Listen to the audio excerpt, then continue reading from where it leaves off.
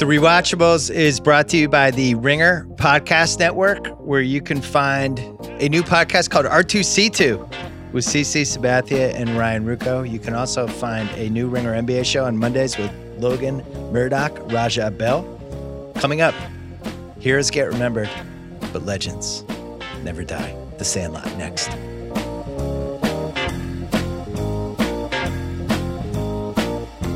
All right, it is Ben Simmons week here on The Rewatchables. We're doing The Sandlot today, and we're doing Teen Wolf on Wednesday. My kid's foot is in a cast. He's just playing video games all day, losing his mind. I'm like, can I do some Rewatchables you might like? And he requested The Sandlot, his favorite movie of all time. I think, where is it for you guys? Is it in the top 5? I'm with Mina and Mallory Rubin here.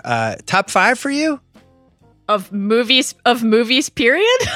Yeah.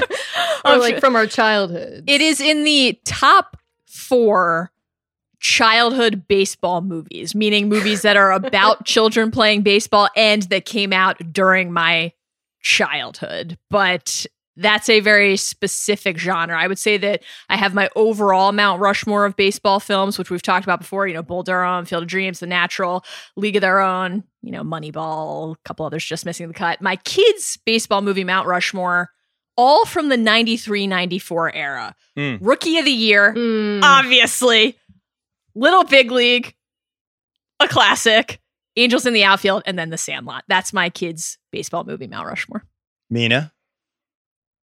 It's definitely on my kid movie. I'll widen my scope a little bit. Kid movie, Mount Rushmore. And it's interesting to hear Mallory lay out what was a golden age of sports children's cinema. Yeah, an important time. Not just baseball movies, right? Mighty Ducks, Little Giants, yeah, Big Green, Ladybugs. I mean, just in a 4 to 5 year period, all of those movies came out. I think Little Big League is the one where Ken Griffey Jr. is a villain, though, right? I remember being upset about that. Which one was the one where he broke his arm? That's Rookie of the Year? Rookie of the Year. That one's good. That's a special movie. My theory on what happened was they ran out of ideas for sports movies somewhere around 1989, 1990. They did every version of the Rocky movie. They did every sport. They just did they took it as far as you can go. And then they kind of looked around and said, hey, what about little kids? Bad News Bears did really well in 1976. The sequel did well too. What if we just start making little kids movies? And a lot of them were pretty good. And I don't know, Mighty Ducks versus Mighty Ducks 2. There's been arguments about that, which is superior, but I think both are good. We have in this movie, Benny the Jet also ends up in Mighty Ducks 2, the rare hockey baseball. He's kind of the Omar Epps of child sports movies. But I didn't really realize the power of this one until my son started getting into it when he was 6 or 7. And he knows every line. It just hits all the notes. It's innocent. It's flawed. I think it's probably the best one. I got to say, I would put it first out of all the kids' sports movies. The only other one I would put near it is Bad News Bears at Breaking Training, which I think has held up just wonderfully and centers around an entire team driving in a van from California, being driven by a 13-year-old and just finding his estranged father. And they play in the Astrodome, and it's gone great. Mallory, does this movie make you cry?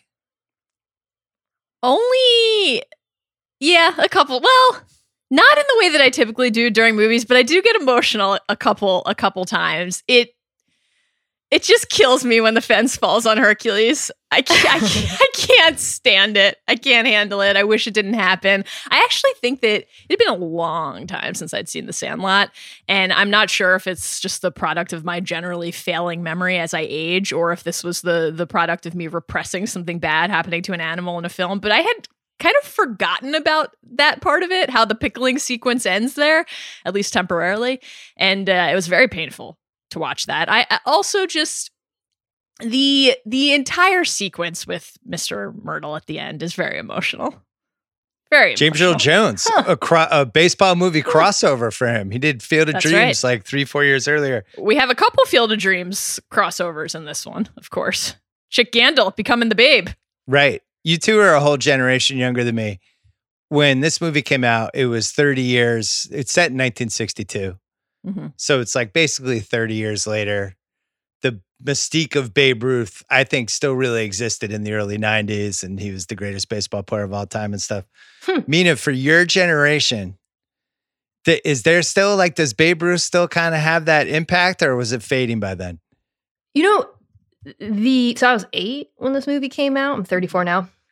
And Babe Ruth was kind of the legend of Babe Ruth was concretized for my generation by this movie in the way there's a lot of things in this movie that became important to kids my age because of the movie, which we can talk about all those things.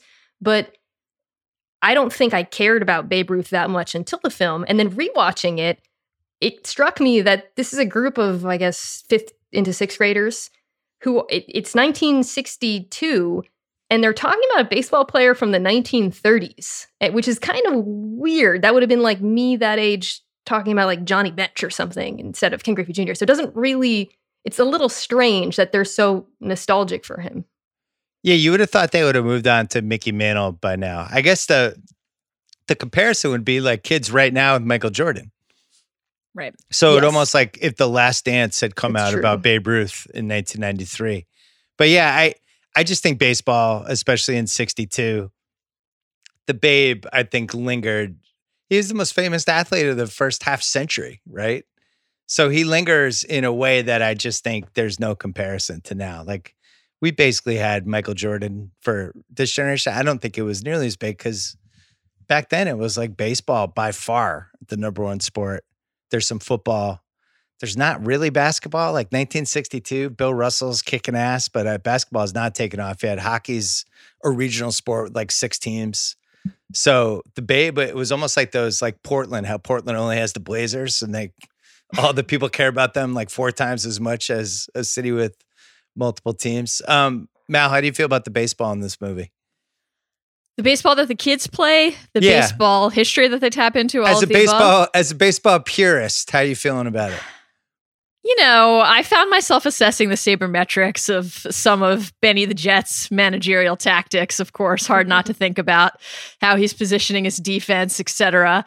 You know, I do think we could spend multiple minutes breaking down whether he is actually safe when he steals home as an adult Dodger, but we can maybe save that for picking nits or unanswerable questions. Let's definitely. I had it written down.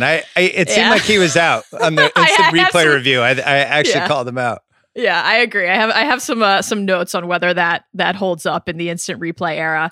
In general, there is this central element to opting into the story of the film, which is that it's not actually about how they're playing, right? Yeah. It's not about, like we hear from the adult Smalls narration, the game was just eternal. It just went on and on and on. You know, are they even keeping score?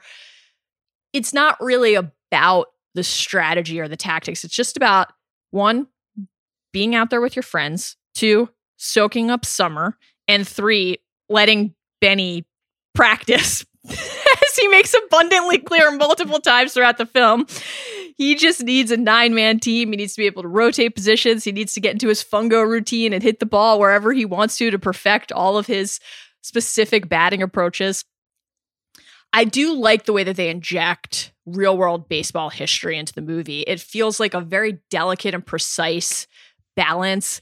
And, you know, Mina and I are the same age, and this came out April of 93. April 93, yeah.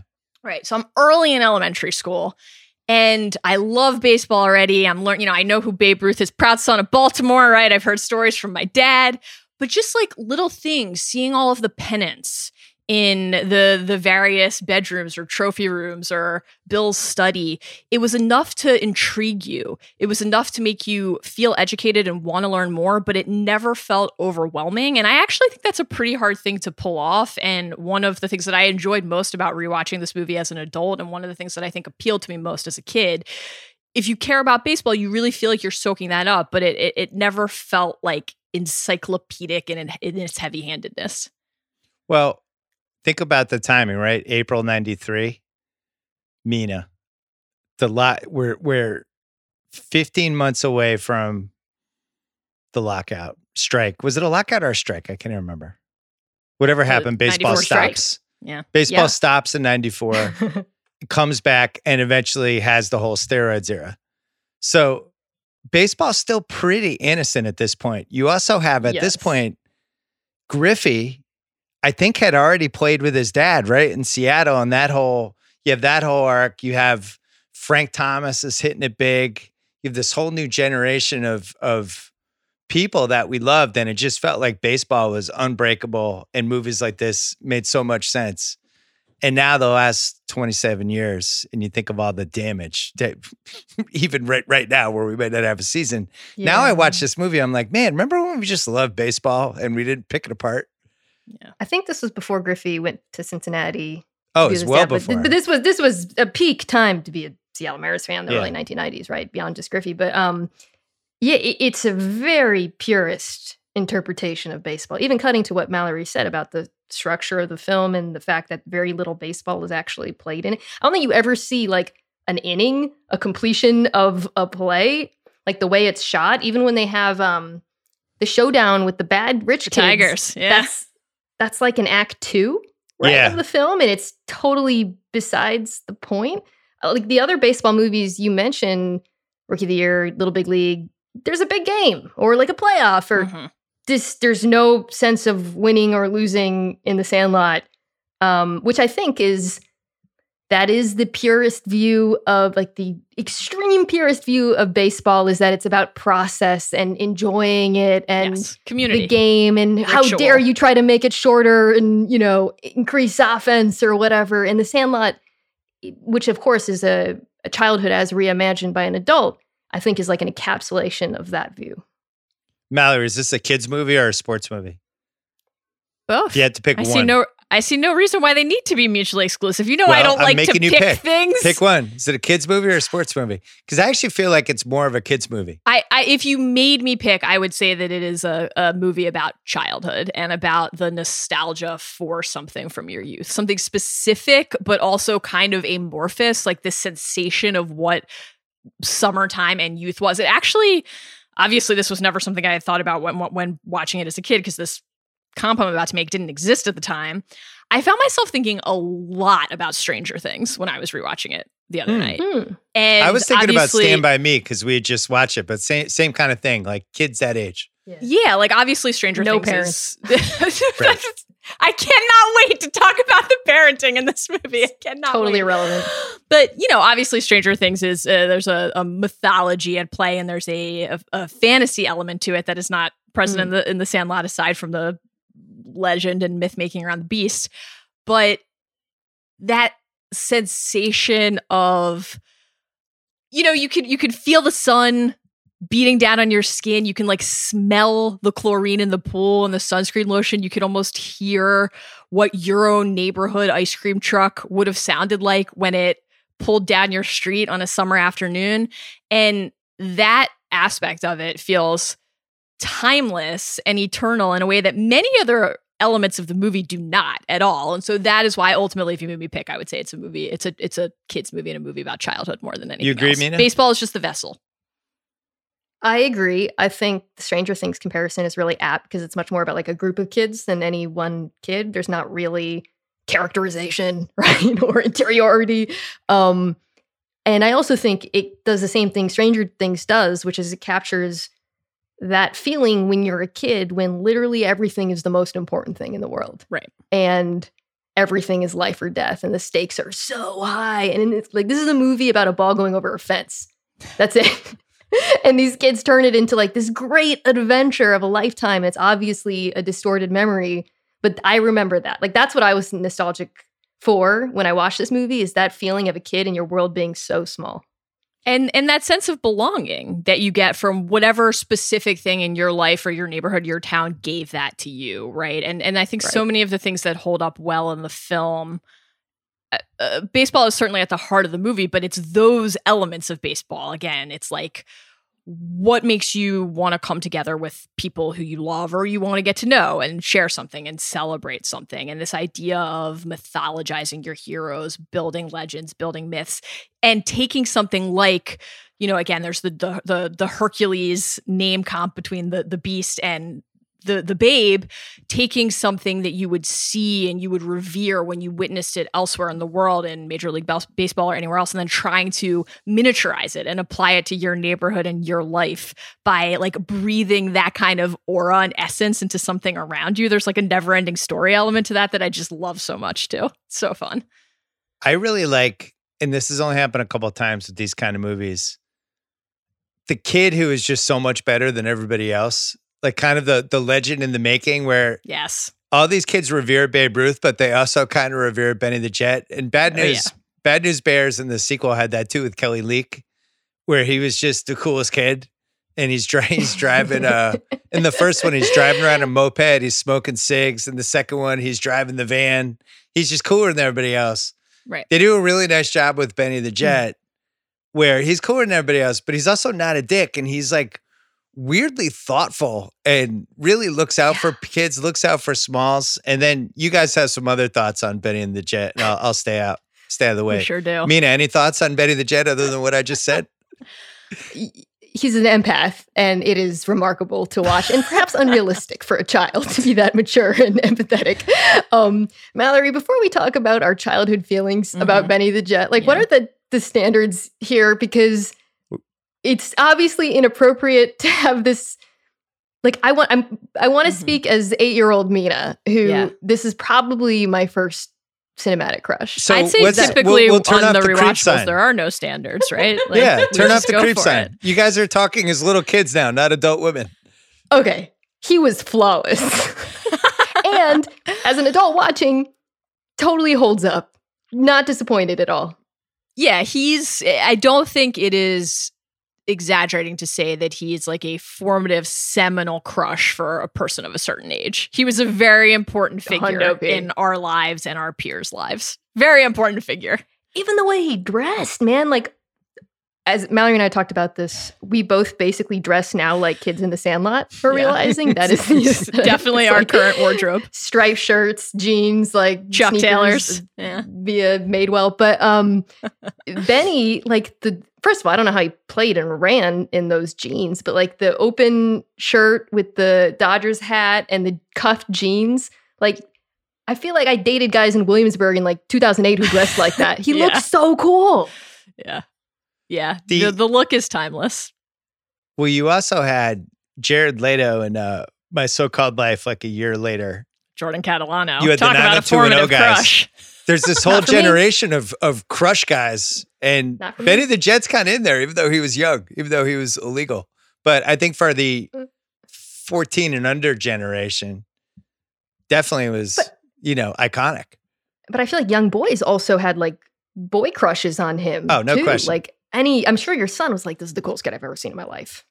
He even is like a dad to them when they go to the carnival and he's like, it's on me. I'm like, what are you, like a year older than them? This doesn't make any sense. Well, he also has the ability to walk around while carrying extra hats and gloves in his ass. He could just pull them out randomly, whoever needs a glove or a hat. So the movie was inspired by a childhood experience of the brother of writer-director David Mickey Evans, because he had some older boys, wouldn't let him play baseball with them. They lost the ball over a brick wall. He tried to get on their good side by retrieving it for them, but he hopped the wall, found a giant dog named Hercules, and got bitten. So he turned that into basically a movie. Came out in April 93, $7 million budget, made $34 million. And then VHS and DVD sales estimated to be at 76 million. We had a couple sequels. Do we acknowledge the sequels? Where do you stand on the sequels? I'll be curious to see what happens with the Disney Plus series, but I can't say that the Sandlot 2 is a big part of my personal Sandlot experience. It was a funny. It was a funny sequel virginity loss for my son, who just assumed it's like the Sandlot 2. That'll be great. I love the Sandlot 1, not realizing that sequels are really never as good as the original, but especially in this case where you have none of the guys from the first movie. Right. There's like a James Earl Jones cameo. And then they made a third one with Luke Perry that I don't think we talk about. Roger Ebert, 3 stars. Compared the movie to a summertime version of A Christmas Story. and told a whole story about this Benny the Jet play and said, quote, I realized how completely this movie had seduced me with its memories of what really matters when you're 12. Raj getting deep. It's a great Raj review. He has a couple real bangers in here. Lust is balanced by terrors. I mean, if that's not childhood in a nutshell, I don't know what is, right? That's the essence of a coming of age tale. Memories are sharper, colors are brighter, events are more important, and a life can be changed forever in the course of a sunny afternoon. It's interesting to hear it made so much money later. I guess it's not surprising given that it's kind of a timeless kids movie. I'm sure the VHS sales were like off the chart for decades. I think half of that money has to come from substitute teachers wheeling in the TV, right? During class. Sandlot, October Sky, Remember the Titans. There's like a specific genre. I watched it many times in elementary school. There's it hits that Blockbuster run where Blockbuster from basically 90 to 99 is unassailable. So it has that. Then it has you bought it in VHS, but then DVDs become a thing and you're like, well, I got to get it on DVD. Right. So kind of doubles up on that. And a movie you can really throw on for anybody, I would say age maybe 4.5 to 5. As soon as kids have the attention span to watch a movie, if they like sports at all, in any way, they'll like this movie because it's little kids trying to pull off something. That's always going to work as a movie. We're going to take a quick break, then we're going to do the categories. Let's talk about Blue Apron. Home cooking matters now more than ever. Blue Apron takes the guesswork out of dinner, and we mean more than just deciding what to eat. You can know your ingredients are being prepared and packaged with the highest attention to quality and safety, and with their commitment to transparency and reducing waste, Blue Apron has your back in more ways than one. Feel good about your food and your environmental impact with Blue Apron. The first meal kit to partner with How to Recycle, which is committed to transparency and reducing waste. Over 85% of Blue Apron packaging is recyclable. 41% of the packaging materials are made from recycled content. Also, the first meal kit company to transition to drain-safe, fully recyclable ice packs. So feel good about your choices. Create delicious meals at home with Blue Apron. You know what's fun? Cooking meals in your own house so you don't have to go anywhere right now. Prices start as low as $7.49 per serving. And again, you don't have to leave your house. They'll bring the food to you. Stay at home. Do that anyway. Don't sacrifice flavor. Don't settle for boring meals. Find comfort in the kitchen with Blue Apron and enjoy delicious home-cooked meal. Check out this week's menu and get $30. Repeat, $30 off across your first 2 deliveries when you visit blueapron.com/rewatch. Once again, that is blueapron.com/rewatch. Blue Apron, feed your soul. All right, most rewatchable scene in The Sandlot. I have 7 nominees. Wow. Whoa. Okay. Are there even 7 scenes in this movie? Yeah. Well, the 3 really matter, and then the other ones I threw in. The first Sandlot scene, I just like when he does when Smalls joins the Sandlot and he's a disaster, but he does the don't be a goofus, don't be a goofus.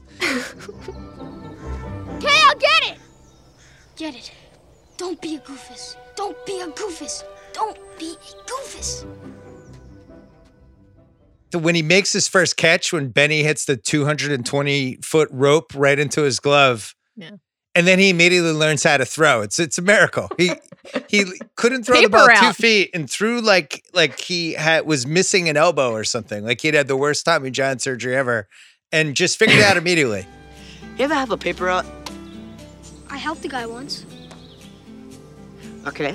Well, chuck it like you would throw paper. When your arm gets here, just let go. Just let go. It's that easy.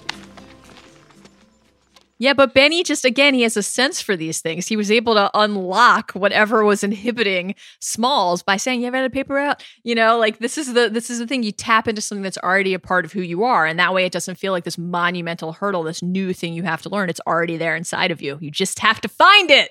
And Benny basically did what his stepdad couldn't do, right? Who, by the way, is a terrible dad, played by Dennis Leary, and I am convinced hit him in the face on purpose. So he could stop playing catch with him. Oh my God. It's an early 60s What dad. a take. Oh no. I think that the early 60s dads were just a little different. Not good Hanks. Rough Hanks. Rough to be married to. Rough if you were a little kid. Didn't really care about anybody. Next rewatchable scene. You mentioned the big game against the rivals. I actually wanted a little more from this scene, but I really liked it. They really could have built that up into a 10-minute monster scene. But it's a surprising swerve where you think they're going to get their asses kicked and it actually goes the other way. They just kill that team. It's also just a remarkable showing from Ham. That's really what it's about. Yeah, right? the build up to the actual game, the trash talking between Ham and Phillips has a couple what's age the worst contenders in it, which I'm sure we'll get to in a few minutes. But when you actually get out onto the diamond and Ham is just back there, like channeling a Bull Durham spirit from an older generation to distract the batter, get in their heads.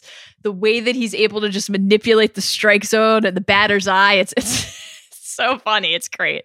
You know, if my dog was as ugly as you, I'd shave his butt and tell him to walk backwards. The heater. Here it comes. I dare you. Strike 3, you're up.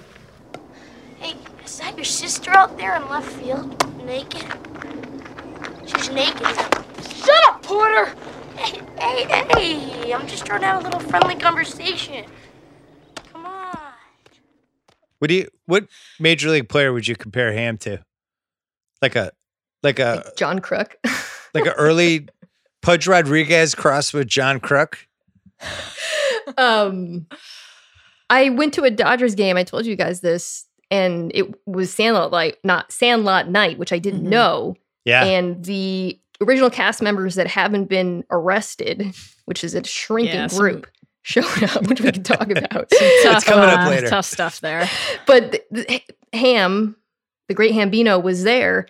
He looks exactly the same. Like, I'm sure he gets recognized all the time. And I thought his performance aged terrifically.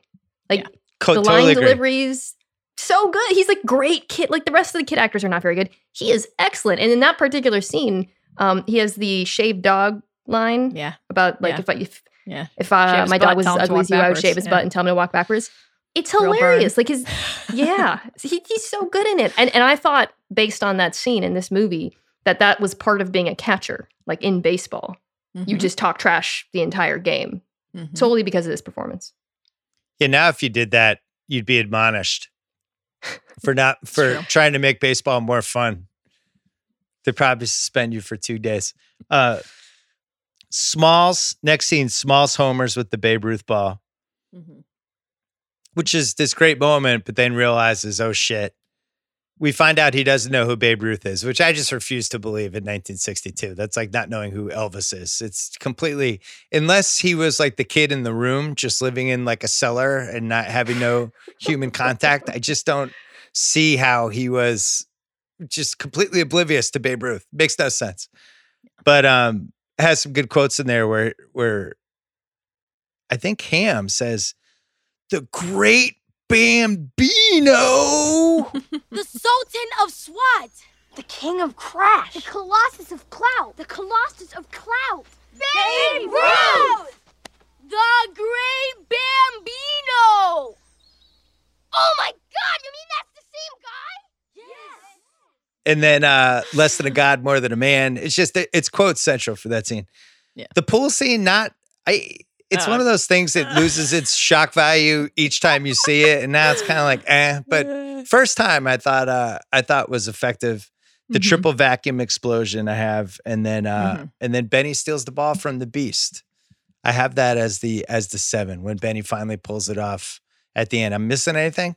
So amazingly, we've gone from, oh my God, you have 7 picks. Are there even 7 scenes in the movie to, I think I have 5 that you didn't mention just now. We'll pick 2 good ones. Astonishing stuff. Well, I love the Legend of the Beast sequence, story time, camp out, in the treehouse. The s'mores lesson, the "You're killing me, Smalls" line, of course, an iconic moment. First. Yes, yeah, that should be in the film. Good call.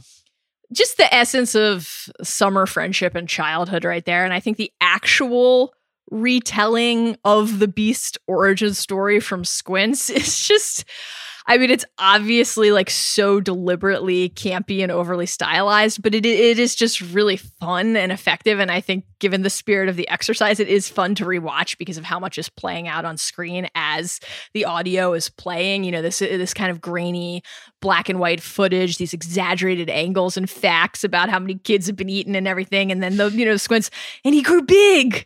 And he grew mean. I just, if that's on, I'm going to stop and watch for a few minutes. I think, you mentioned, Bill, this is, I'm not going to count this as one of my additional picks. It's supplemental. You mentioned the vacuum sequence. I think the entire ball retrieval sequence really holds up.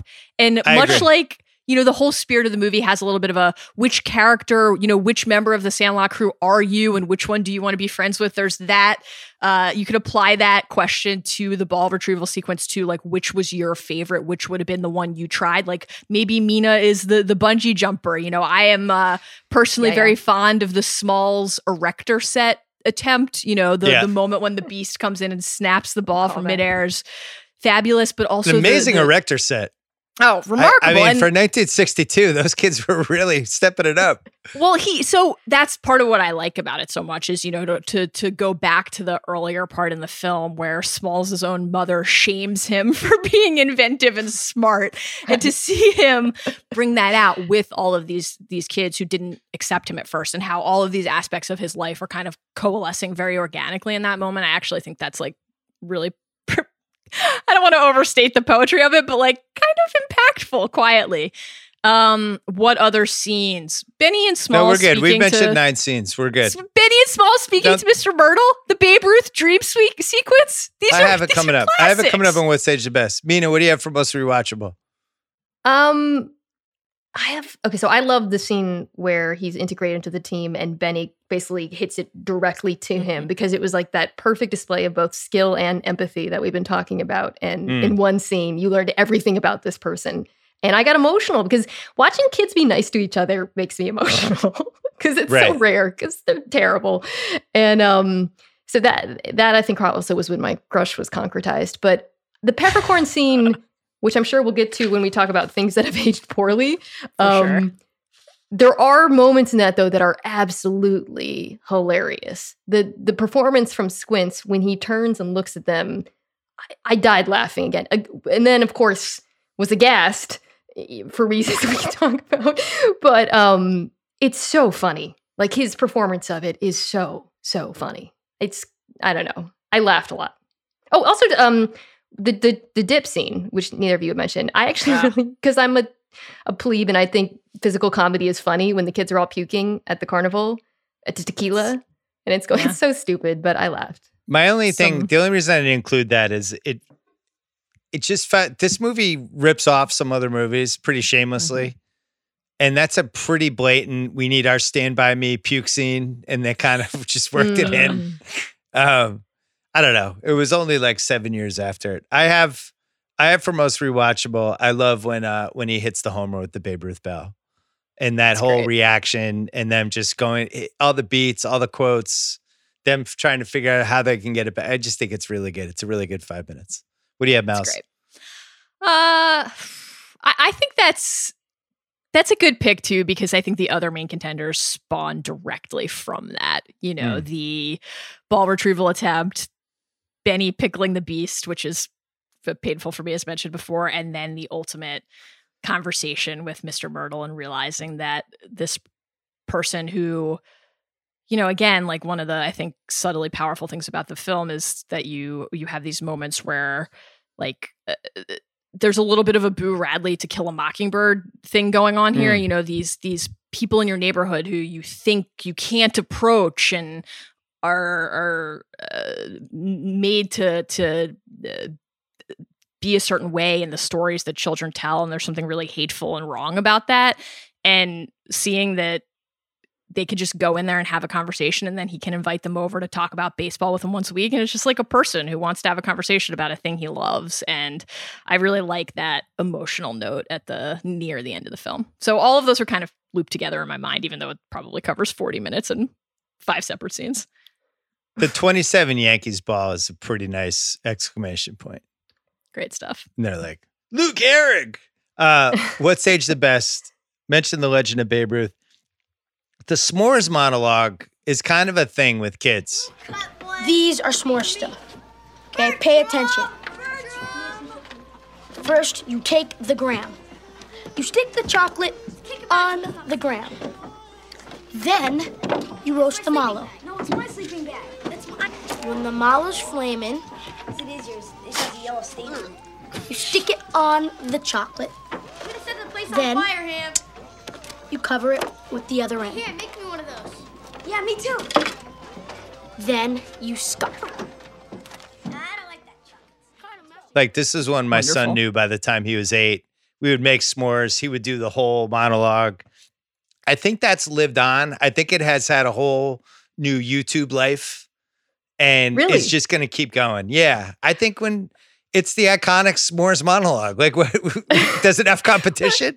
It's an incredible scene because the way it's set up, Ham is kind of like, he has like a station, like he's a caterer at a wedding, like, you know, at a ceviche bar. He's like all set up there, never explains it or anything.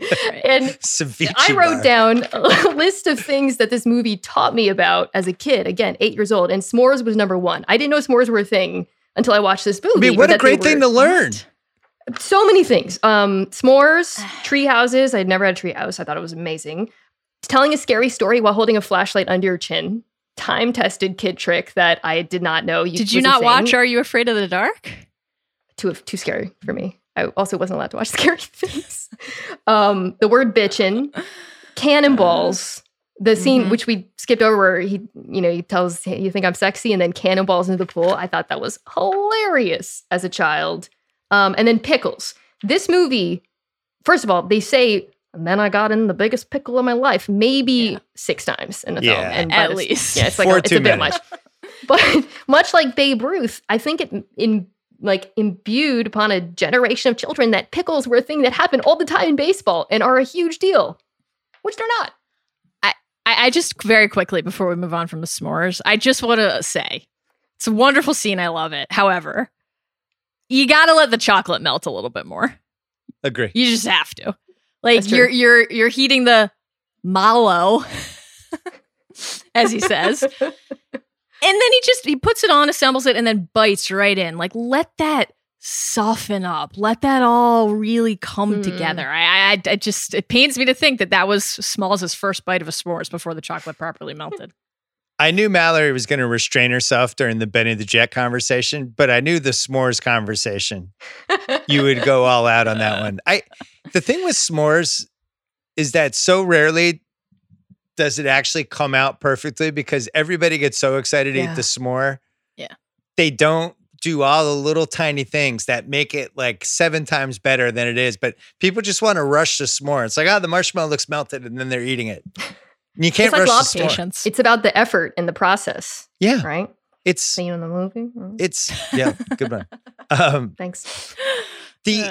For what's age the best, I wrote Wendy Peppercorn down because it's just that classic old No. school, the one beautiful person in the town, or the lifeguard, or the person who works at the drugstore. And all of these movies have it, right?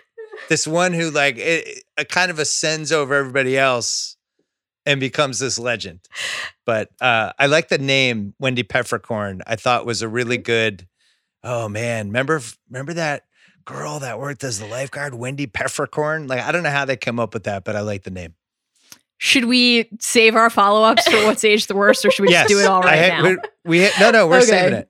Save All it. right. All right. We'll get to Ham Porter, Mm-hmm. aka the Great Hambino. Yeah. It's amazing he didn't get nominated for an Oscar. I think could have been totally justified. He is he's in a remarkable. different movie. He's so good in this movie. He's like Robin Williams Totally. in Good Morning Vietnam. He's carrying scenes at a time. And it's kind of hard to believe he didn't become a bigger star. He's like amazing. Like, when I say my son loves Ham Porter, like, this is one of his favorite characters ever. He's got the right insults. Yeah. He's got that mischievous twinkle in his eye. He's a good athlete. I just love Ham. He's I have a take. revelatory. Yeah. that I wrote actually in my notes. Ham walked so Jonah Hill could run. You can't have Jonah Hill without the proto Jonah Hill, which is Ham. And then the world wasn't ready for him to be like an A-list star, despite his obvious acting talent at the time. But the world's ready now. We got Hill, we got Rogan, and it's a shame, honestly, because you're right. The performance it holds up. It's actually the best performance in the entire film. Wait a second. Yeah. So you're saying Ham Porter paves the way for the Judd Apatow comedies. I like it. Expand the take. I love it. No, it's great. Because you're right. If the whole Judd Apatow infrastructure is in place in the 90s, Ham, about 4 years later, he's in Superbad. Totally. And then it's just going. And Ham's a major star. He's an A+ lister. He is in so many films where he's dating women who are way too attractive for him in this alternate universe where he becomes a thing later. He's excellent. Great job, Ham. I also have, I just really like James Earl Jones. He has a very high PER for me. Anytime he pops in a movie, I'm happy. He's just been really good in a lot of different things, and he's had such a great career. But in Field of Dreams, he's so angry when you first meet him, first couple times, and then when the switch flips and he's like happy, he's happy. Terrence Mann. I just like hanging out with James Earl Jones, so it made me happy to see him. And then the other one I had for What's Age the Best. I love that Kenny's rocking the Kansas City Monarchs hat. Yeah. It's a little subtle, but it's like they did a nice job with that. I still don't understand why Kenny, was he officially pitching? What was going on with him? Like he's at the mound, but Benny's hitting fungos. Like I didn't really understand that part, but I liked how he looked. Yeah, the Monarchs hat is great. And, you know, the filmmaker has given some interviews over the years about the Thelonious Myrtle character, James Earl Jones's character, and obviously, he was a player in the Negro League, so having that incorporated into the film is, you know, important, obviously. And there's a New York Times Richard Sandmere article from, I think, from right when the film came out back in '93, where he explains the kind of because there was confusion around the comment about George, and you know, obviously Jackie Robinson broke the color barrier in baseball in 47. And a couple of quotes from that article, I think, are illuminating. What the film does not explain is that major leaguers used to barnstorm in the offseason with players from the Negro Leagues. According to John Holloway, a Negro League historian, Ruth played against Negro leaguers in Cuba, all over New Jersey, and out west in Kansas City and St. Louis. I just figured he was basically Josh Gibson, even though he wasn't Josh Gibson, but somebody like that. The Myrtle. I found it really confusing in the movie, Mallory. I mean, I the explanation makes total sense, but there's the scene at the end. I guess this is what aged the worst for me, when Myrtle's sitting with Smalls and he's like, yeah, and you know, I was excellent, and then you know what happened, and Smalls is like, you went blind. I'm like, no, wait, what? I thought he was gonna say you're black, right? And then you weren't allowed to play, and so it was kind of a feint that I actually found confusing. And then when they cut to him, like the photos of him, you see he's not wearing Major League jerseys, and the explanation does make sense. But, you know, the film is pretty whitewashed. Yeah, right? You wish like, that had never been... Yeah, you wish that had been incorporated and addressed directly more fully in the movie, because it is such an important part of the history of the sport.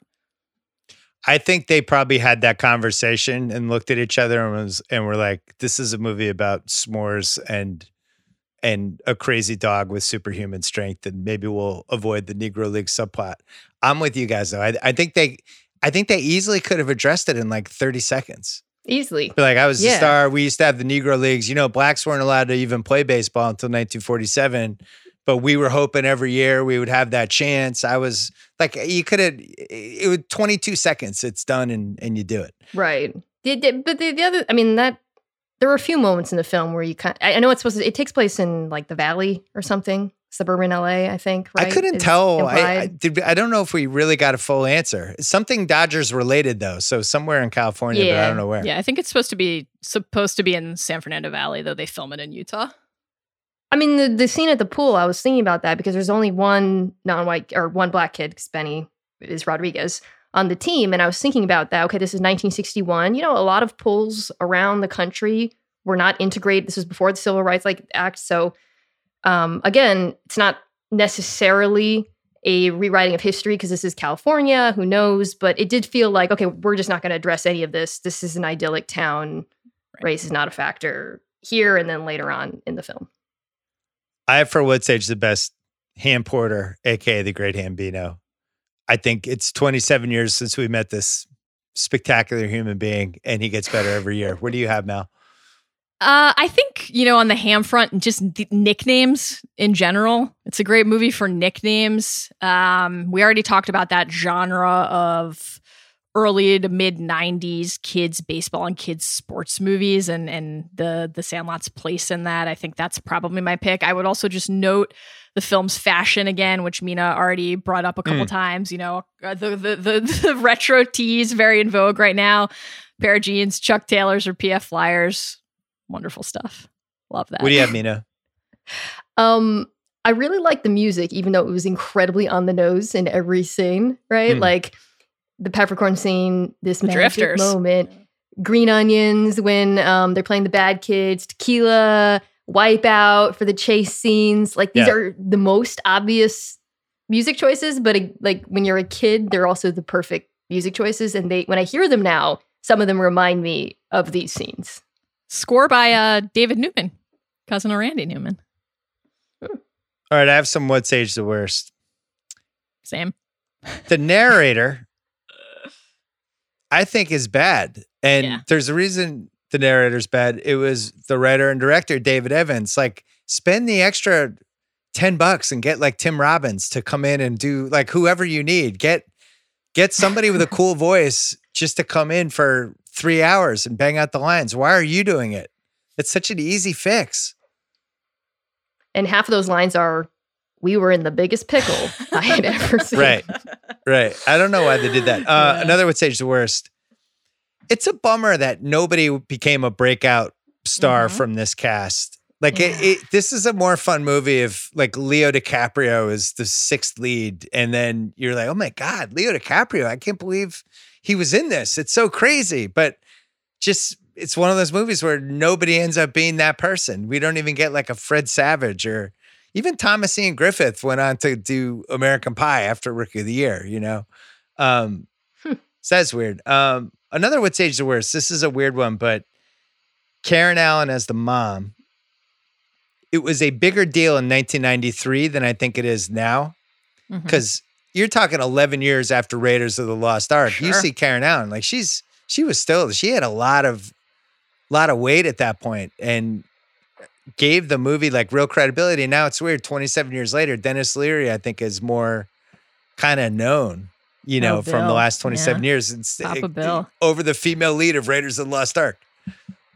I think since you're mentioning mom and stepdad Bill, we can talk about the parenting more generally in the movie for a second as a What's Age the Worst contender. My goodness. So obviously in general, the go play with your friends like offhands vibe is just of the time, right? Very familiar. Even I think to people my age and Mina's age, like go ride your bike with your friends for a few hours. I'll see you at dinner. Okay, fine. It's a couple other things specifically. Obviously, Bill ignoring Smalls and Smalls having to just like keep asking him to teach him how to play catch. It's just heartbreaking. Yeah. And then Smalls' mom making him feel like a loser for being smart. I just can't. This is so rough. I was all appalled watching this. Like, Scotty, have you made any friends yet? No. Why not, honey? Well, give me a fucking day or two, mom. Like, this is like, it's real like I'm trying my best, Jennifer territory to me. That scene where she's like, we don't want this to be like last summer where you stayed indoors and did science all day. In 2020, if a kid stayed indoors and did science all day, parents would be fucking thrilled. Yeah. They'd be like, oh, great, I have a STEM genius here. Don't play baseball. Exactly. Like, she discourages him from doing smart kid things. He says, face it, I'm just an egghead. And she says, honey, you'll always be just an egghead with an attitude like that. I hope that when Smalls invented his tech business, his app way down the road and cashed in for billions, he didn't give a cent to his mother. Well, he was derailed. He just became an announcer. If she hadn't pressured him to play baseball, he probably would have founded Facebook. Here's the thing. He's keeping the signed balls just right out there in his booth. You know, so I think maybe he has another income stream coming on the side from his like personal inventions. That's my pet theory. What He's do we just think too happened to reckless with the ball. Smalls' dad? Was it a divorce or was it like No, he guy got died. hit by a train? Died when he was young. He said he died. Yeah. So Oh, I missed that part. any number of tragedies could have befallen the family. And Dennis Leary's Terrible. just stepping in. Yeah. Well, barely. you know. He was like, "All right, I'll marry you. I just don't ask me to spend any time whatsoever with your child." And here's He a seems angry when he calls him dad. Yeah. Yeah. Well, you know, like at least he had time to take a oozing, graying steak out of the freezer to slap on his kid's face. Oh my God. That is what's aged the worst. Putting Horrible. steak on a black eye. That would never happen now. It's like I think you'd Hagrid get taking arrested a by piece of child dragon services. meat. Awful. Yeah. We mentioned the erector set, the catapult. It just seemed a little too elaborate for 1962. The Babe that Ruth part. dream. That guy just didn't seem like Babe Ruth. Plus, he had the Field of Dreams backstory from Yeah. 4 years earlier, where I'm still thinking he's that guy, and it's like you're not Babe Ruth. Come on. This is my son's what's aged the worst. The picture of the Sandlot kids at the very end, they show that great color picture of them, and he's like, "Why would that picture be in color? Wouldn't it be black and white?" And I was like, "That's a great catch, Ben Wow. Simmons." Because he's Eagle right. They eye. wouldn't have that picture in color in 1962. There's no way.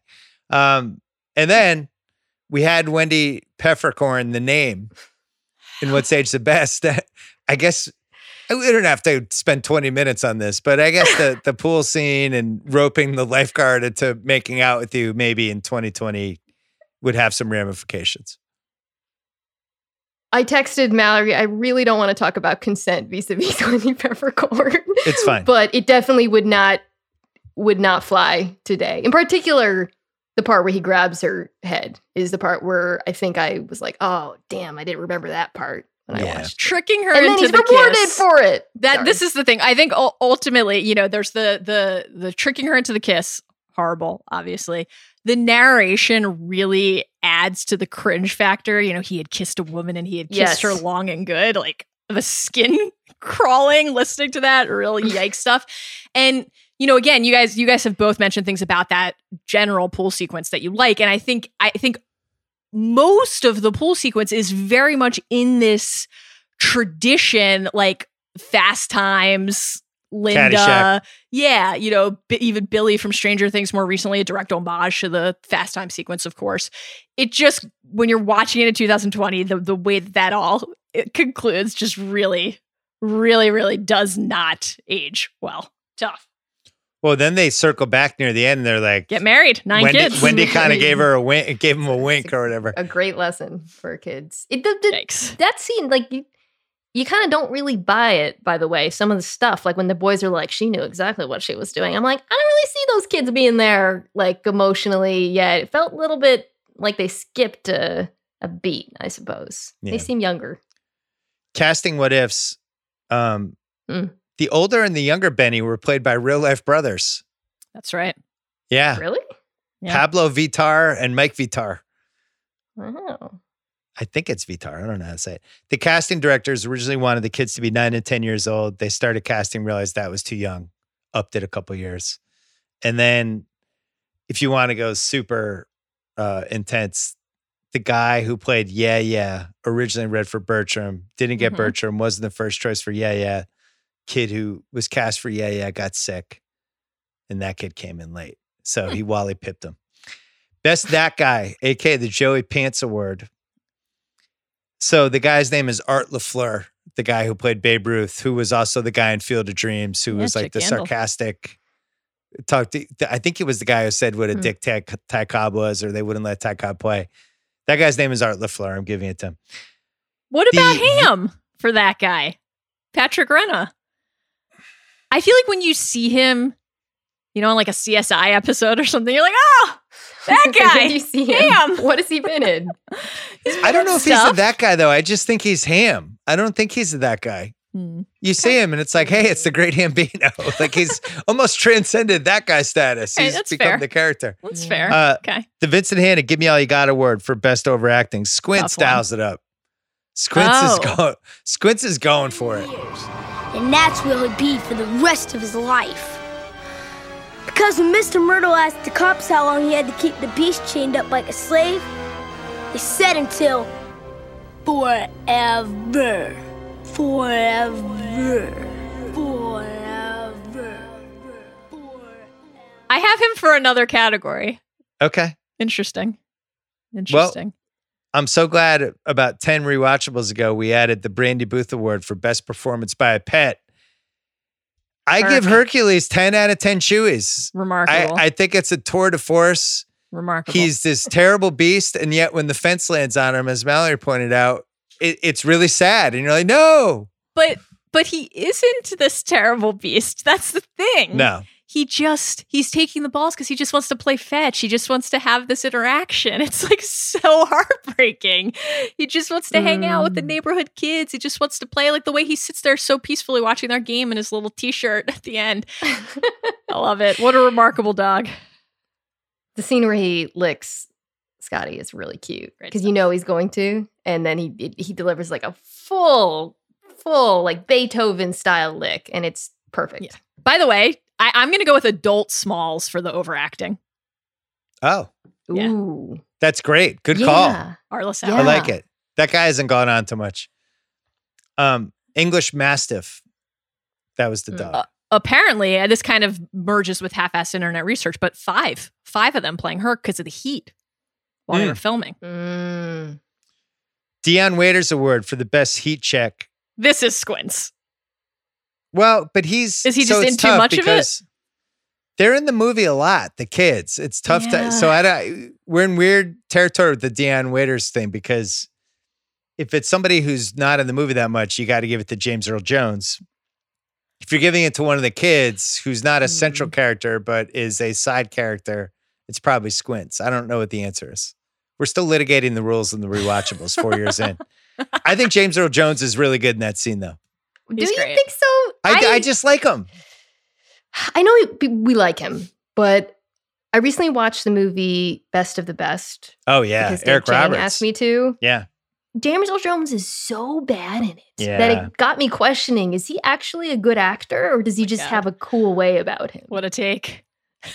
It's unbelievable. I don't know where to go. Oh I'm so my glad God. this is like an hour and a half in, so a lot of people hopefully. I did not think we were going to get a James Earl Moonlight Jones. Are we Crab! sure he's good on this pod? Okay, He's so charismatic. See, here's the thing. I think no I like the matter charisma. what movie he's in, what role he's playing, just the charisma is infectious. There's this magnetic pull where you are sucked into the scene.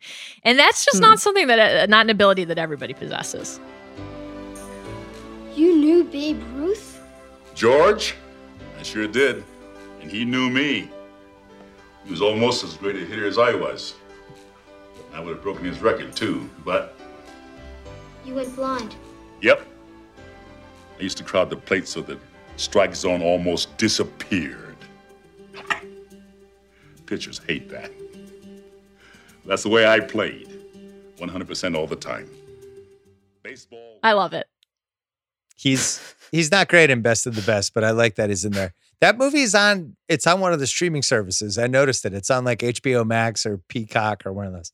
Half-assed internet research. This movie was originally called The Boys of Summer. The author of Boys of Summer, Roger Kahn, said, no, you're not calling it that, threatened to sue, and they had to change it. I'm actually glad it's called The Sandlot. Yeah. We mentioned two of the actors in this movie starred in D2, The Mighty Ducks, which is for our friend Rembert Brown, the godfather of sports movies. The Vincent drugstore, that scene when Smalls first goes to the Sandlot, was also used in Halloween 4 and Halloween 5. Right. It's a gamut of movie locations for that. The chewing tobacco from the carnival scene made out of licorice and bacon bits. And they had to keep filming, and the kids eventually really did get as sick as they were supposed to be in the movie because it was just disgusting. That I stuff saw in there. beef jerky as well. Beef jerky was one of the props they used. Delicious. Mr. Myrtle shows the boys a photo of himself with Babe Ruth and Lou Gehrig, obviously retouched. Real photo, The though. person Jimmy who Fox. was in there was Jimmy Fox, who that later became the model for A League of Their Own. So there you go. It all comes around. the real life Squint sued and won, and then got reversed in the Court of Appeals. But his name was Michael Polideros, childhood classmate of the writer-director David Mickey Evans. Rough one. Claims Squints was based on him, was derogatory, caused him shame and humiliation. I guess because of the pool scene. So anyway, Definitely not at the time. He won. I thought he was so cool. Yeah, he won. He sued 20th Century Fox. He won, and then they overturned it. Did you know the plot for the Sandlot 3, Heading Home? No. I do know that that they kind of turn the, another like what's age the worst contenders, the main insult being you play ball like a girl, and they kind of turn that on its head and introduce a prominent. Just about to guess. I bet character. There's like a girl character. I think that's in Sandlot 2 though, right? I'm not sure about the Luke Perry vehicle. I can't say that I've seen these sequels. And it's Wendy Peppercorn's daughter, thus, canceling out the sins of Sandlot 1. Well, the plot of Sandlot 3, Luke Perry stars as Tommy Santa Santarelli. He gets knocked back to 1976 from 2005 and relives his childhood. It's a time travel movie. It's a time travel movie. Oh, I love time travel movies. Oh, I might have to check this out, honestly. Apparently Squints is in it too. The guy reprised Squints is in it. Role of The Squints. actor. Oh. Okay. Well, you mentioned the movie arrests. So Benny, a.k.a. Mike Vitar, felony assault. Yeah. He was a firefighter. Conflicting reports on what was going on. Somebody was handing out Halloween candy who seemed creepy, and things escalated. The guy who played Smalls, Tom Geary, headbutted a cop. He went to jail. And then Mike York, who is another one in the crew, he had a suspicion of domestic assault. So only 3 arrests. I actually was worried it was like 5 or 6. So we're still less than 50% with the cast. If you're looking for silver linings. Mallory's horrified. Oh no. If anything, is a real never meet your heroes moment for girls of a certain age. Yeah. Once I saw that, I was upset. Apex Mountain. Every kid in this movie? Yeah. Every kid in the movie. Yeah. That's right. The director as well. English Certainly. Mastiffs? I think not necessarily English Mastiffs, but I think specifically swinging dog balls. Oh, the very, very, very running prominent testicle cam that we have throughout the Benny Pickles the Beast sequence. The number of shots where an interesting decision. It's just a lot of dangling dog dick. Just a lot of it. a lot of dog genitals. They could have CGI'd the balls, made them a little smaller. Speaking of CGI, like all of the special effects, or quote unquote special effects, everything about the dog is the puppet insanely, is bad. It's so poorly done. Yeah. Like the sound effects sound like they're coming from a different movie, like playing in a different TV somewhere, which you can make an artistic case for it. Well, it's a kid's memory, so everything's amped up, and of course a dog can't throw something over a fence on its own. But I don't think there was a lot of artistic, reasoning behind it. I'll attempt one devil's advocate counterpoint. This is a generous interpretation, but what movie do they run through during the chase scene? It's the Wolfman. So I do think there is this element of kind of heightening the terror of the beast that you perceive, right? But also the effect just wasn't very good. For Apex Mountain, would you go little kid baseball movies, or do you think it was Bad News Bears and Bad News Bears Breaking Training? I still think that's the answer.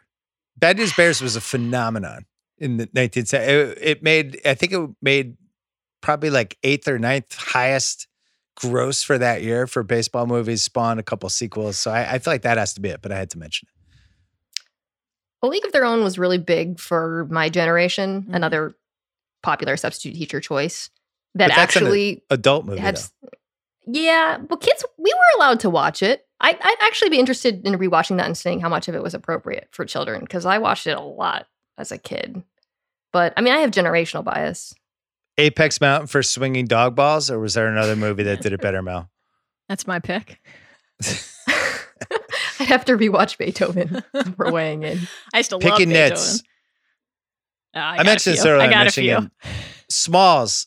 Could any little kid really be that bad at baseball that didn't have like some sort of disorder? Like, could you be a 12-year-old boy and not be able to throw a ball 2 feet? But he can 2 feet. throw it. He can throw it ultimately. Initially, the first time he has catch with Dennis Leary, he just basically drops the ball as he was throwing. Like, I've never seen that in my life. You could believe me, I have a son who plays different sports. I've seen some unathletic kids in my day. There is nothing remotely comparing to that. He just needs to find the Maybe confidence. He just has the yips. Yeah, there you go. Well, Dennis Leary never makes any effort to actually. He just keeps saying, "Watch it," and then He doesn't teach him at all. He doesn't teach him at all. Terrible. Yeah. The narrator says Hercules lived to be 199 years old. Yeah. So I did the dog math 28. on this. It's 7. Yeah, it's 28 and a half, something like that. I'm positive that an English Mastiff couldn't live to 28 and a half. I've never heard of any dog living in 28 and a half. I don't know why they did that. That was stupid. Speaking of the dog. All right. So the dog's in the backyard all day on a chain. And his only parent is a blind guy. That backyard should be covered in shit. I mean, covered. It should have dog shit landmines everywhere. Oh, God. The ball should just land in shit when you hit a home run. There's who's picking up the shit? He also never walks him, right? Because No. otherwise, then they wouldn't know something about him. That dog is living a pretty miserable life. Yeah, Mal, do you have any PETA concerns on I Hercules? think that Hercules and Mr. Myrtle probably have a very special bond and are both misunderstood by the cruel forces at play in a suburban neighborhood where the bias settles in before you give anybody a chance. And I think it's distressing, and I'm glad that they both got to show their true spirits at the end of the film. I am sure that Hercules, do I love that he's out there all day chained? I do not. Do I love that he's out there in the beating sun all day? No. I'd like to think, look, we saw that he buried 150 baseballs in one neat little pile. Maybe he's learned a certain bathroom etiquette that he discovered on his own. He seems very advanced to me. And again, he's mature, 28 by the end of things. I mean, he's had experience during this part. I have another take. Yeah. That just occurred to me about Myrtle and Hercules. If I was Dennis Leary, okay, so I'm the stepdad, and my kid comes back and he's like, "Hey, Dad, I have this 1927 Yankees ball that a strange man gave to me. I have to see him once a week, but it's yours now." I'd be alarmed. Yeah, the parenting call. No one again. asks any questions. They're That's a good call. They're not asking other- any follow-ups. Speaking of the ball, I had a slight nitpick. So they spelled Babe Ruth's name wrong on the ball, and you think it's going to pay off, but then it's just never addressed again. It almost feels like a deleted scene or something, but they add the E to the end, and it's like, oh, this is going to backfire. And it's like a red herring. It's like the Russians going into the woods in The Sopranos. It's just never, it takes you in this direction that's just never addressed again. I don't know if it was intentional or not. That's one of my nitpicks too, because I think that even though Benny's not necessarily portrayed as a brainiac, he is such a student of the game that you would think he would know how to spell Babe Ruth's name. He was smart in his own way. Well, Emotional. Mina's just defending Betty to the bitter end. His eyelashes were so much longer than I remembered. Cut that. That's weird. Mallory, more nitpicks. What do you have? I have a few. Okay. I'm sorry to bring this up. Oh no. I cannot believe that none of those boys had ever seen a Playboy magazine.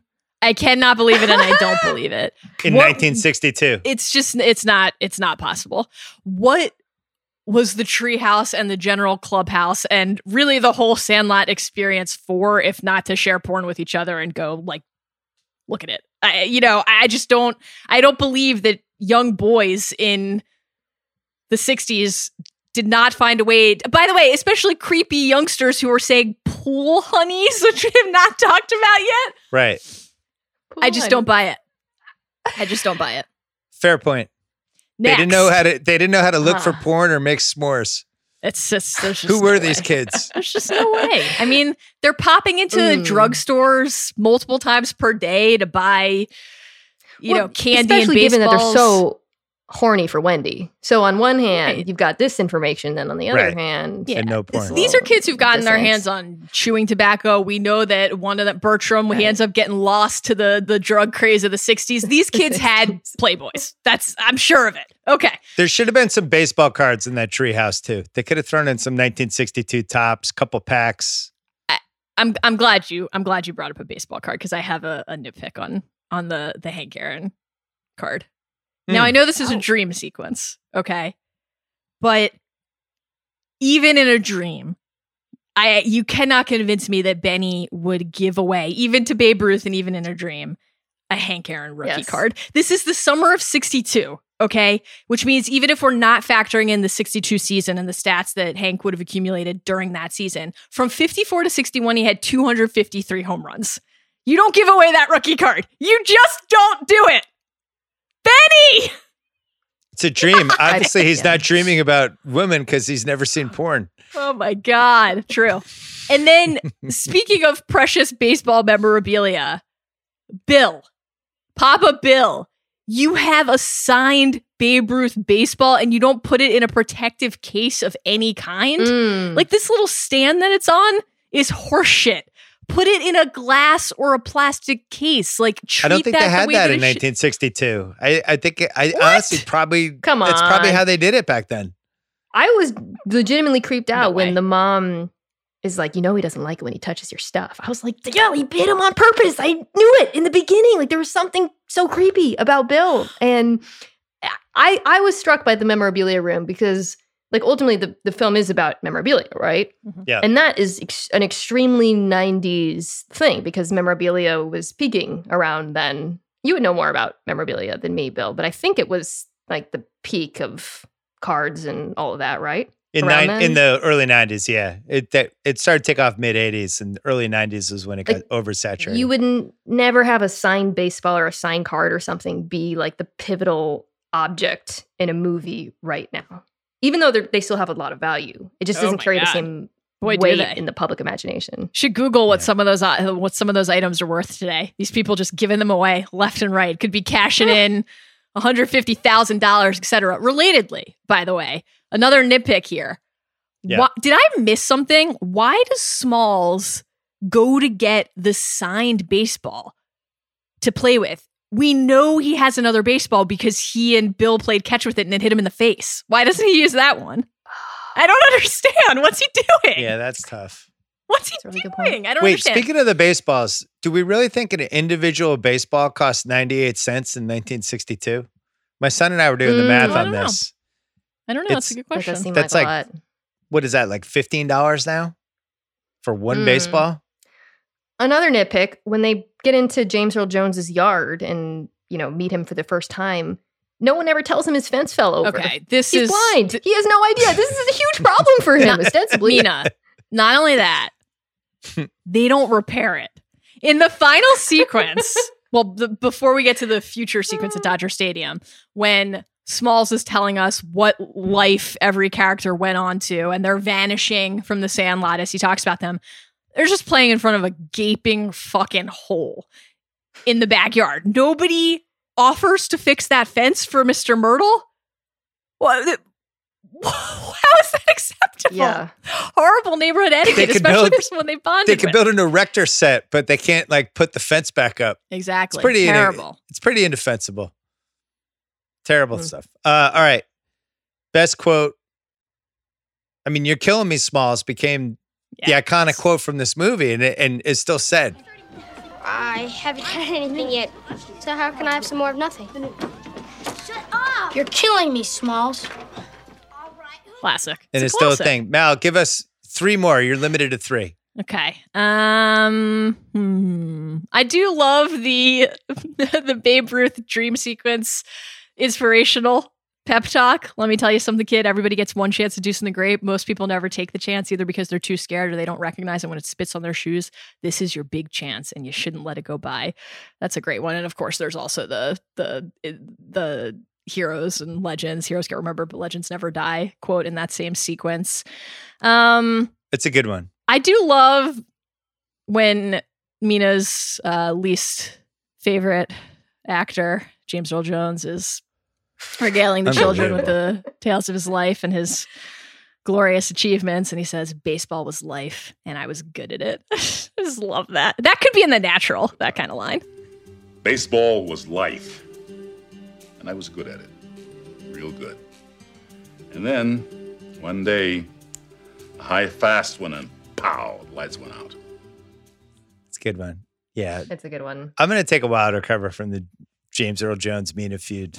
God, this is my It's most really bad. cancelable take so far. And I Well, you guarantee did the talk Ravens about victory. Yeah, I don't know. You did on this very podcast talk about Betty the Jet's eyelashes, so that's No, nothing is cancelable. If That's you're going to doing be cut, great. so they're going to be You're- confused when you say you're it. channeling Oh. the spirit of your youth. Okay, wait. you know? I have 2 quotes that haven't already been brought up. One is one that I did not understand as a child, but understood as an adult, which is when Ham calls Scotty an L7 weenie. Come on, Benny, man. The kid is a L7 weenie. Yeah. Oscar Mayer even. Footlong. Dodger dog. A weenie. So as a kid, I was like, L7, what is an L7? And Google didn't exist back then. Not even Alta Vista or Dogpile. So I had no way of finding out what an L7 weenie was. It's a square. L7 weenie. So I enjoyed that. And then I enjoyed the part where they're talking about the beast. And I actually forgot to write down who says it. I assume Ham, but maybe someone else. And says, we're clearly dealing with a superior intelligence here. I just thought that was so funny. Great stuff. I'll just say that being compared to a Oscar Mayer or a Dodger dog or some other delectable culinary delight, I would think that was a compliment for what it's worth. Could this be remade as a 10-episode Netflix show? Well, we do know that Disney Plus is making a movie about with the original cast. I'm fearful. I'll just lay it down there. I think most people will give the first one a chance unless the reviews are terrible, but odds are not great.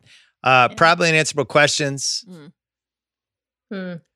Smalls ruining the Babe Ruth ball more or less defensible than Cameron ruining his dad's Ferrari and Ferris Bueller? If you said that, what was a more aggressively hostile act toward a parent? I don't know if this was aggressively hostile. I think it was just foolish and misguided. I don't think Smalls did this because he had ill will in his heart. I think he's a sweet little Unlike guy. Cameron, who's a terrible son. He was basically the Menendez brothers before we had the Menendez brothers. All right, since I've already been canceled twice on this podcast, I agree, and I've never seen Ferris Bueller's Day Off. Oh man. So wow. All right, yeah. that's your homework assignment. Why didn't Benny become a huge star in real life? What was that kid missing? Apparently an empathy gene based on his later arrest. But I don't know because, like I said, he was perfect. Maybe some kids, they just grow into adults and they just lose the magic. No, Might have been maybe it wasn't what he wanted. Who knows? Yeah, he became a firefighter, but again, problematic firefighter. But his performance, I thought, was pretty good too. He's not a bad actor. He's not Ham, but he's fine. They're all lost in Ham's shadow. Ham's blowing everyone up. It's like Joe Pesci in Goodfellas. He's just blowing people off the screen. What kind of baseball career did Benny the Jet have, Mal? All right. Did he play 12 seasons, 15 seasons? Like, let's really break this down. I spent so much time thinking about this. And it's hard to figure out because you have kind of the player comp question, but also the time frame question. Like, when are we, where are we in time?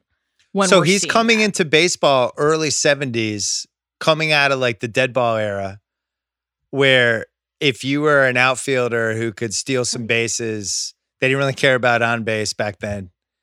You know, I do think he could have, like, maybe he's on the Oakland A's with a .310 on base, but like 50 steals, but he's been thrown out 28 times. And he's like has one of those kind of careers. So the announcing that we get in conjunction with the steal of home is they say the Jets lost a step or two. So clearly this is like the end of his career, right? This is maybe Which makes one of me his think 15 years, right? last moments of glory. Clearly then he had longevity and sustainability despite that, the comps that I had in mind for the type of player he is, they don't sustain. These players did not sustain their success. I kind of viewed him as like a 2011 Jacoby Ellsbury type, or like Grady Sizemore before the injury bugs derailed his career, like 20 some homers, 30 some steals. That kind of 20 homer, 30 steal potential, because we know that he has power. So his nickname, his moniker, the sobriquet, the legend builds up around the speed because of the pickling. But we know that he's a power bat too. So I don't want to lose sight of that. Brought in to pinch run, can steal home. Clearly his speed is the defining characteristic, but he could hit homers. He had a power bat. That's why I was confused, because he's brought in to pinch run, yet then we're also told that he's old, which doesn't quite square. Most of the movie is set in 1962. So even if it's, I guess the movie came out in 93, but even if it's like the 80s, he's probably in his late 30s if he was 12 or something at the time. I don't know. I just think if you're a ball player and you have that Keith Hernandez-esque mustache look to you, you've had a long career. There's no question. Like, he still carried himself. I like the swagger of his younger self. I like the Grady Sizemore thing. I was thinking Brady Anderson, if the mysterious 50 homer, whatever the hell might have happened chemically season hadn't happened. Not sure what you mean. Not sure what you First mean. half of the 90s, Brady Anderson. No, like that's a pure and important part of Baltimore Royals history, and I'm not sure what you mean. Like, he's hitting 290, 13 homers, 29 steals. Yeah. Like one of those, a couple Gold Gloves, maybe like 2 or 3. Yeah. I read, I don't know how reliable the Sandlot wiki is. And again, I don't know what happens in the ensuing installments that counts as legitimate canon, but I did see on his Sandlot wiki that he went on to manage the Dodgers. Not sure if that's canon or that? I don't How is know. that in there? I don't know. It's just It's totally just in there in Tom the Lasorda? wiki. I don't know. You can put fan fiction on a Wikipedia. Well, I'm going to add my own section. Benny the Jet also married Mina Kimes, and people will just Do that. think that's how the movie. So, Do it. Bill, you just Nobody will mentioned you mentioned Tommy Lasorda, but that gets us to another unanswerable question. Yeah. Oh. Smalls is just up there in Chavez Ravine calling games. Yeah, Vince So I gotta know. Is he Yeah, dead? Yeah. Yeah. What happened Also, to Vin in this scenario? A little Like, biased. He was sick. Right? A little biased. is he maybe calling games for, I don't know, another feed or something? An alternate? No, he's based there. He had all Sandlot? his, bobblehead. Or the You know what's baseballs funny? and He did. stuff. This was I had this written down. This was such an easy fix. You just make him Vince Scully's partner, and then you get Vince Scully to be in the movie. Vince Scully, he would have been in any movie. He's in like 10 of them, but you make him like Vince Scully's, Vin doesn't need a partner, Color though, guy. you know? and then it's like, I'm here with blah, blah, Man blah, show. and then he can set up Smalls. Blah, blah, blah. As always, I'm here with, what was Smalls' first name? Do we even know? Scotty. Touch of verisimilitude. Yeah. Scotty Smalls. I had one more Benny the Jet baseball question, Mal, because you think 1962, these kids are 12? Well, we know that I don't think they're all 12, because there's the line 11? in the opening where Small says that was like a rough way to wrap up 5th grade. Right. So that would make him let's go 11. 10 or 11. Well, I Benny's was older. 10 he's when already 5th grade ended.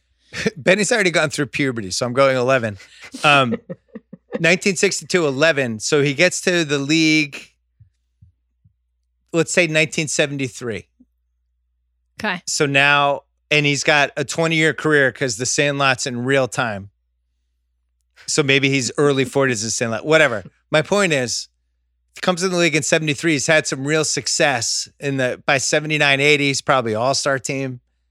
But then you know what happens in the early 80s in baseball. Cocaine. boy. It's everywhere. Does Oh, Benny God. the Jet have a couple dark moments? He's got the mustache. This is an easy That's one. suspicious. Yeah. Did you It's a see the very mustache? cokey looking mustache. Yeah. Do we think he was in one of the drug scandals? I say yes. I have no evidence at all.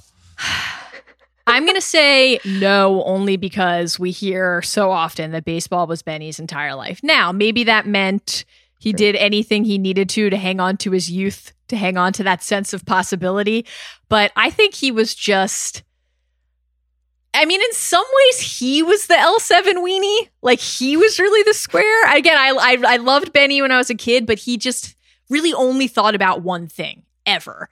And so I think baseball was just such a pure ambition to him and such a sacred thing that I think he tried to stay clean. That's my hope for Benny. Did he only think about one thing, though? Because if he really only cared about baseball, would he have been so nice to Smalls? I mean, they could have found a ninth player anywhere and a guy who knew how to throw a baseball, throw it back to him. I feel like he had a real human side to him. I also feel like he definitely did coke. He came out, and that shouldn't hurt his Hall of Fame case. Cleaned up, and then ended up on that 1988 Dodgers team that won the World Series. It was huge. It had a big role down the stretch there with Hershiser and Gibby. Read it on the Sandlot wiki. Good redemption story. Just now. This is a tough one. Who won the movie? Because instinctively you want to say Benny the Jet. What are you talking about? But I got to be honest. The Great Hambino is really overpowering, and I don't know. It's a toss up. At gunpoint I'm saying Benny the Jet, but it was closer than I expected. I'm going with Ham or Hercules. Wow. Yeah, they're the real standouts, especially on a rewatch. You know, Benny's the thing you long for and you think about when you're a young person, but when you return to it as an adult, Ham and Hercules just stealing scene after scene. They really are. Easily could have been a spinoff with just the two of them. Oh, surprised. That would have been a better Sandlot too. Who do you have, Mina? It's not too late. I'm gonna go outside the box, even though it seems like a 2-man race, and I'm gonna say the sport itself. I had because that of Sandlot. Yeah. It's an argument. I agree. For baseball's sake, right? And you know, the kids don't care about winning or losing, and today that's participation trophy culture, but they really truly don't care, which is weirdly believable. Even though that would like seem to be getting so worked up, I'm spitting. It would seem to be like unrealistic that not a single one of those kids was like, you know, let's play a game. We're pretty good guys. Like, let's challenge another 5-on-5 once in a while. But they never do. They're all just happy to play. And, you know, that's sort of the point of the movie. They say it's America's pastime, you know? Well, you knew who I knew she wasn't going to say there. James Earl Jones. That's true. Bill, I fell really short in Best of the Best in this movie for Mina. Bill. What is he good in? Have you ever heard Darth Vader utter a line? Mina? I find your lack of faith disturbing. I did read somewhere the kids were really excited because he had just come off playing Darth Vader to meet him, which I found very Before we go, I rarely do this, but producer Craig, who doesn't really any of the movies we pick in the rewatchables, but was out of his mind excited for this one. Craig, big week for you. You're excited. Yeah. One thing I feel like that you guys didn't mention was that this movie created, I would think, a top 5 or 10 Halloween costume of all time for movies. So many people are Squints and Wendy Peppercorn, which may not have aged well. Is that true? Everyone in college. Really? It's like a couple? What? Yes. So many people in college so I'm are talking Wendy about. and Squints for Halloween. I did not know that. And I am It's absolutely huge. distressed. Just like Google it. Yeah. Amazing. Wow. I had no idea. No. Yeah, it's super because it's really easy to do. They get the glasses. The girl wears like a red thing, and you have like a wiffle ball bat, and you're done. Craig, who won the movie, Benny or Ham? Ham. What was the great Hambino's wrestling career like? Oh, he definitely was at least an intercontinental champion. Might have even been in a WrestleMania, pretty high up in the card, but not main event. I think he was strong. Ham stuck with everybody so much. The s'mores, the "you're killing me." He has every iconic line in the whole movie. Yeah, I'm with Craig. I think Ham wins the movie. All right, that's where we go. Hey, thanks for listening to the Rewatchables. Mina, you did like 4 straight hours of media just now. I'm really proud of you. I didn't know if you were going to hold up, especially on a Monday. I just love this movie so much, This is great. It's great. It just makes me relive things. Well, you know, there Mallory, are heroes and legends, so. Mallory, I'm very proud of the restraint you showed at various points in the podcast. I thought it was a new, more mature side of you.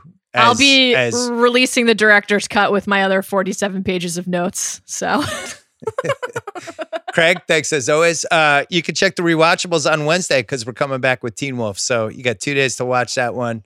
Thanks for listening. Don't forget to listen to the Ringer Podcast Network. Mina, anything to plug before we go? Just my podcast, Mina Keim Show, featuring Lenny. It's a football show. I've never been invited, but I heard it sounds good. And then your new ringer, your ESPN NFL show too. Oh yeah, I'm going to be on NFL Live starting in mid-August. So check it out. Assuming there's a football season. Knock on wood. All right, thanks everybody. This was fun.